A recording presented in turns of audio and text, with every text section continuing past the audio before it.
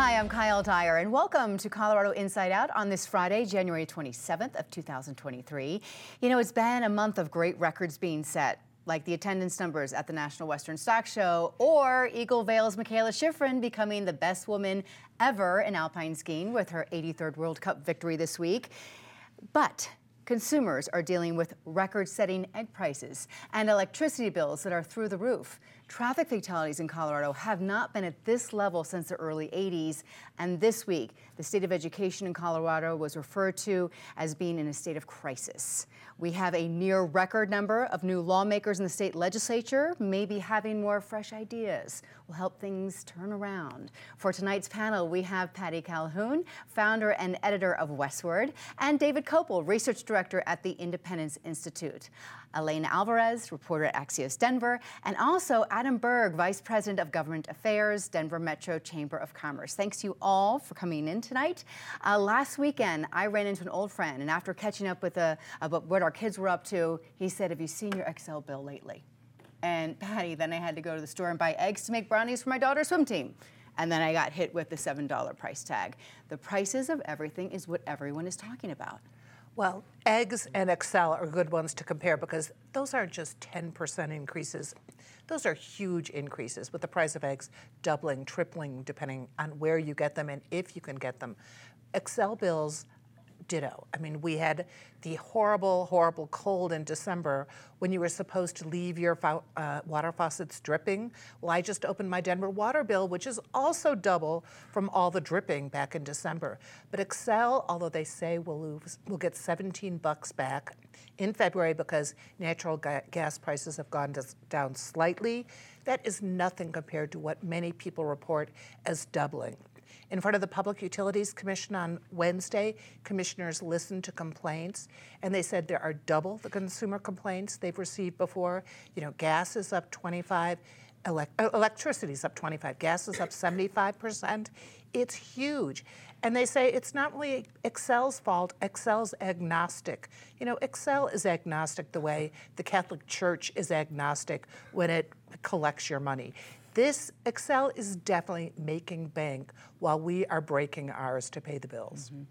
David, I haven't seen you since the start of the year. Happy New Year. I'm very curious on your thoughts of all this. Well, definitely on a particular item, prices are going to go up and down because of changes in supply. So, for example, because of an avian flu that killed 49 million chickens, the number of laying hens in December of 2022 was down 30%. compared to December of 2021. So of course egg prices are going to go up for that reason. But more broadly, in the economy as a whole, as Nobel Prize winning economist Milton Friedman said, inflation is always and everywhere a monetary phenomenon. You increase the money supply faster than the great growth of population and the economy, you're necessarily going to have inflation. We have in the $31 trillion of federal debt that had almost entirely been paid off by the end of the Clinton administration.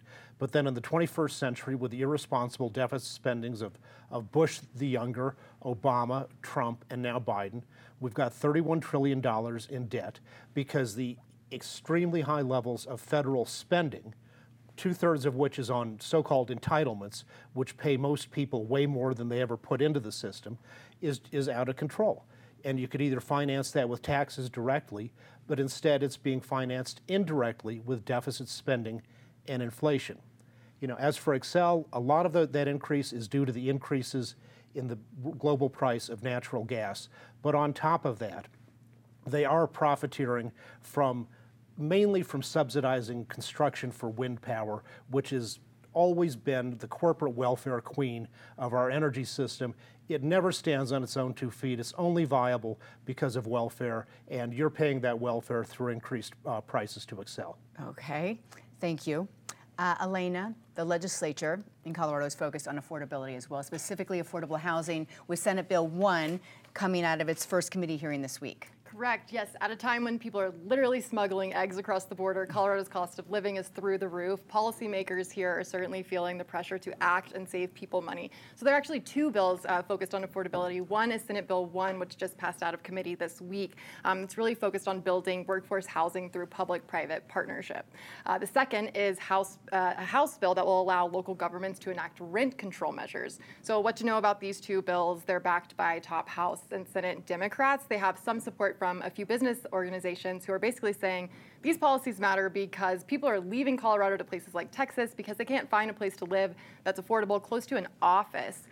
Something that we're watching right now is whether the rent stabilization bill, which faces opposition from landlords and apartment associations, actually has enough support to make it through the Senate. So that's going to be a conversation we'll be watching really closely this session. Okay, all right, good. Thanks for the heads up. Anna, let's talk about the legislature's effect on what we pay on things. The cage-free egg mandate in Colorado was passed by the legislature last year. I think it took a lot of people by surprise come January the 1st, right? And then the avian flu, as David was mentioning, broke out.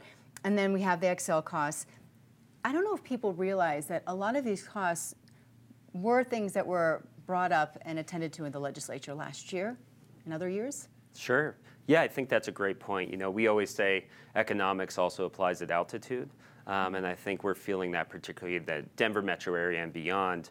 But it's a great reminder that there's no such thing as a free lunch, right? Everything has a cost. So when we look at legislators really aggressively trying to tackle environmental policy and setting new standards and new thresholds for energy companies to meet, or water preservation, when we look at a policy that leads to cage-free eggs being required in Colorado, and you layer that with avian flu spreading across the country and beyond, that leads to increase in prices, and consumers really feel that, and they feel that in their pocketbooks, and we hear that from our members as well.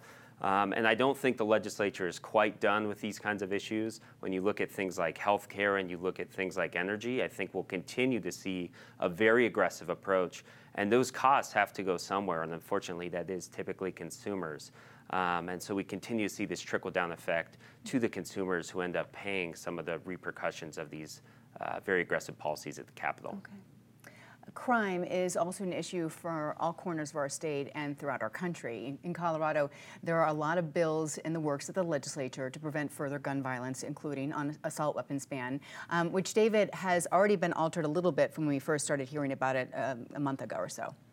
Well, the alterations aren't going to save the constitutionality because the U.S. Supreme Court said that you can't ban arms that are in common use, typically used by law-abiding citizens for lawful purposes. These guns have been around. Semi-automatic firearms were invented in 1885, so they've been common in the United States for well over a century. And the phrase assault weapon has no real content. It's just a marketing term used by the gun ban lobbies since the 1980s for a very heterogeneous collection of as many guns as they can ban. But in Illinois, a similar law was passed in late December, and it's already under a restraining order from a federal district court. You know, if you look at the bill, it doesn't make any sense. For example, they ban handguns that weigh over 50 ounces. Well, how does that make a handgun more dangerous? I understand if you were pistol whipping somebody and using the handgun as a club, 50 ounces is more than 45 ounces, but that's got nothing to do with mass shootings. And likewise, they ban guns that have full adjustable stocks, which means the gun can fit the user better. If someone who's 5 feet tall needs a shorter stock than someone who's 6 foot tall, and with an adjustable stock, you can get exactly the right fit, which makes the gun be held more securely and stable and be more accurate. So a lot of this bill, supposedly for public safety, is about trying to eliminate things that make guns more accurate. Okay, but there's already something, Elaine, at the national level now, following what happened last weekend in California. The assault weapons ban is a conversation nationwide and in Colorado. We haven't heard about the governor. Governor Polis doesn't talk about this. He talks about other, gun prevention measures. Where do we stand? What is expected in Colorado? Will it not pass now that they've made some alterations saying it won't be illegal if you already own them? That's a great question. I mean, this bill, we still haven't seen the exact Right. language. It hasn't been introduced yet by Colorado Democrats. What we know about Governor Polis is that he's staying quiet for a reason. He doesn't fully support this. He has made clear in the past that assault weapons are already heavily regulated from his perspective. We also have to remember this past November, the same month that the Club Q shooting happened in Colorado Springs, Polis refused to endorse President Biden's call for a ban. That's really important. What Polis is interested in is expanding on Colorado's red flag law and a potential ban on ghost guns, which are becoming an increasing problem in Colorado. The big picture here is that this bill, whenever it is introduced, undoubtedly faces an uphill battle at the state legislature. Colorado's grim history of mass shootings has led lawmakers to push similar bills in the past, and it has always resulted in a political gauntlet that has led to protests and even recall elections. So I'm not sure, despite the Democratic trifecta that we have right now, I'm not sure that this year will be any different, especially without full-throated support from Polis. The crime is a big thing here. As we've seen a rise in crime and Colorado becoming #1 in the country for car thefts, Denver has also seen a loss of around 6,500 businesses. More than 1,000 businesses have left downtown from the start of 2019 till October. Now, I know that involves the COVID, when people weren't going downtown to work, and then now people are working from home. But Adam, COVID, aside from that, you've talked with some businesses who are like, we don't know if we want to work in downtown because of the crime. Yeah, that's absolutely right. It's interesting. I think outside of housing and the affordability of housing, crime is the #1 thing we hear from metro area businesses about their concerns for both staying here and doing business here, but also bringing employees back to work. And that's really created sort of a chicken and the egg problem, to bring it back to our chicken conversation, where employees don't feel comfortable coming back downtown because there's not people on the street during the daylight hours and beyond. We tend to see more public consumption of illegal substances, more crime, those sorts of things. And again, it's created a very tough balance for businesses. Bring it back to the governor, who in his state of state said, we are in the middle of the pack when it comes to crime. I think we saw pretty quickly some data from the FBI suggesting that's not the case. We're actually pretty high up on the end of increases in crime. So we've seen the legislature start to tackle this problem. Fentanyl last year, which passed through towards the end of session, and again, tackling auto theft this year. But we have a lot of work to do to make Denver and downtown Denver a safe place to work and live. Yeah, and Patty, a report this week from the Colorado Education Association shows the majority of our state's teachers do not feel safe in their schools. That was a fascinating twist in this, because you're hearing about funding. They're concerned about school funding. They're certainly concerned about their own salaries. Our teachers really appreciate it. But the third factor that was really highlighted in this report is that they're scared of guns in the schools. They don't feel safe. And that's really extraordinary, that systems have not been put in place at so many schools where teachers can feel safe to teach. They've survived COVID. They've survived all the remote teaching, but now they come back, and it's a national issue, obviously. It's not just Colorado. You've got a 6-year-old shooting a teacher in Virginia.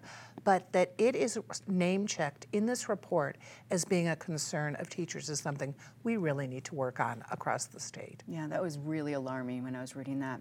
Let's keep on the safety angle a little bit more. Elena, you wrote an article this week about the staggering amount of traffic deaths in our state. That's right. So the latest state data shows 745 traffic deaths in Colorado in 2022, which is the most since 1981. Authorities tell us distracted driving, impaired driving, aggressive driving are all leading to more crashes statewide. They're also noticing an uptick in cannabis-related crashes, which I found interesting. As a result of this troubling trend, the state is launching a new plan that's aimed at road safety. So that includes things like more roundabouts, more rumble strips, more than $10 million in funding for public education campaigns.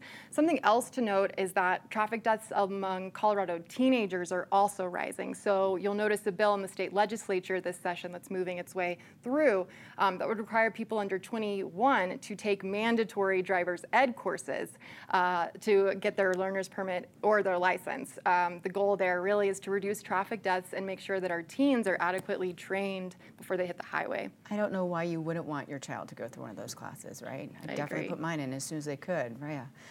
Adam, the state is seeing a large increase in the number of people, pedestrians being hit by cars. And this comes at a time when there are these policy decisions being made at the state capitol that encourage multimodal transportation. So there are more pedestrians, more cyclists. And the Denver City Council at the same time is set to vote this coming Monday on decriminalizing jaywalking.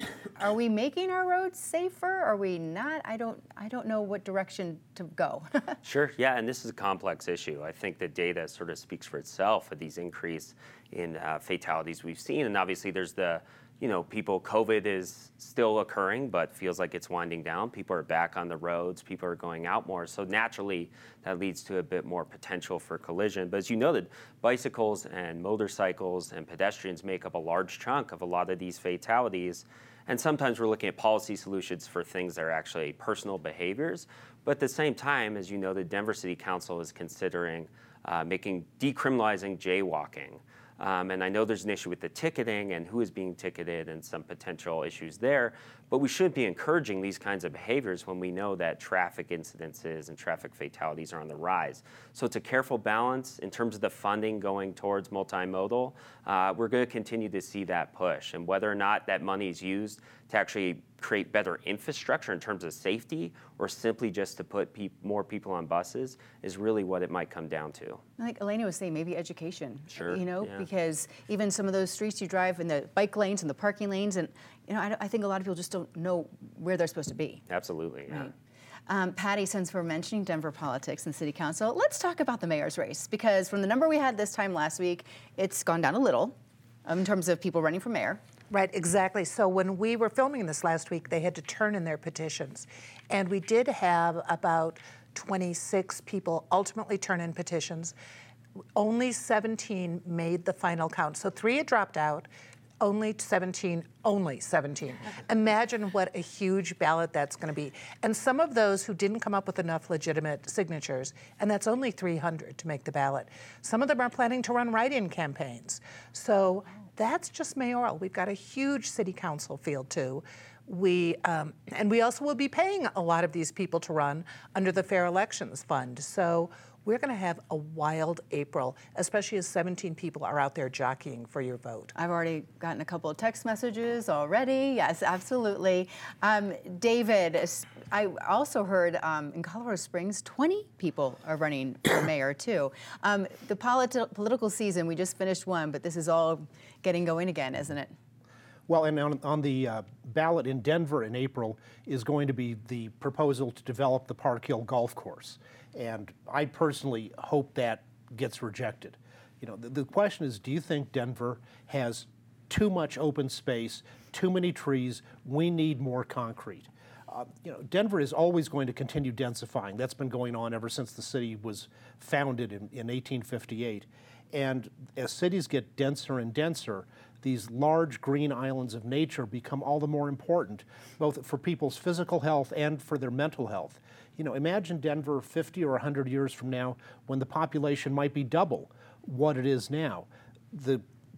Keeping that open space of greenery is all the more important for our future than even today. So I hope they say no we don't need condominiums and another strip mall. We can build those any place in the city. Greenery is precious, and we should keep it. That's what Governor Poles was saying last week in the State of the State. We have to use all this space in the city, though, to get people living in the city, can get on the buses, can walk to the grocery store. Yep. And you say no. Well, the whole idea of the easement, too. You can build a shopping mall and apartment buildings any place else in North Park Hill or wherever you want. You just don't have to build it on this one remaining green patch of land we've got in Northeast Denver. So it'll be up to the voters to decide. They have the final say. Would it be the final say? Yeah? Well, there's an easement on it right now, so the easement is part of the city charter and can't be lifted unless the voters say yes. Yeah, all right. Okay. We talked about businesses moving out of Denver, but let's talk about the number of people just wanting to move to Colorado. There was a time when our state grew by an average of 70,000 residents a year, in some years more. Adam, we are nowhere near that number anymore. Yeah, I think it's extremely concerning from a business perspective. So the data is showing we haven't seen such slow growth since 1990. Roy Romer was in the governor's office. You know, we're talking 30 years ago at this point. And what does that mean for us as a business community? We're already concerned. We hear the governor say there's 2 jobs for every Coloradan, yet we cannot fill those jobs as is. When we have less people coming into the state, less talented people coming to the state, it makes us concerned about filling job vacancies and the talent pipeline we have. We hear this from every industry, so we continue to hope we see those numbers switch in a couple of years when you look at some other models that suggest we might see this trend reversed, hopefully. Yeah, Patty, what do you think? I mean, in 1985, more people left Colorado than came here. Are we kind of in this track, or do you think it's a blip? What are your thoughts? Oh, I don't think there's any comparison. Back in 1985 was that oil bust, and it really affected Colorado. You know, so much of downtown was empty. What we're seeing now is a pattern that's much more national, which is people are not moving as much as they were before. Part of that's COVID.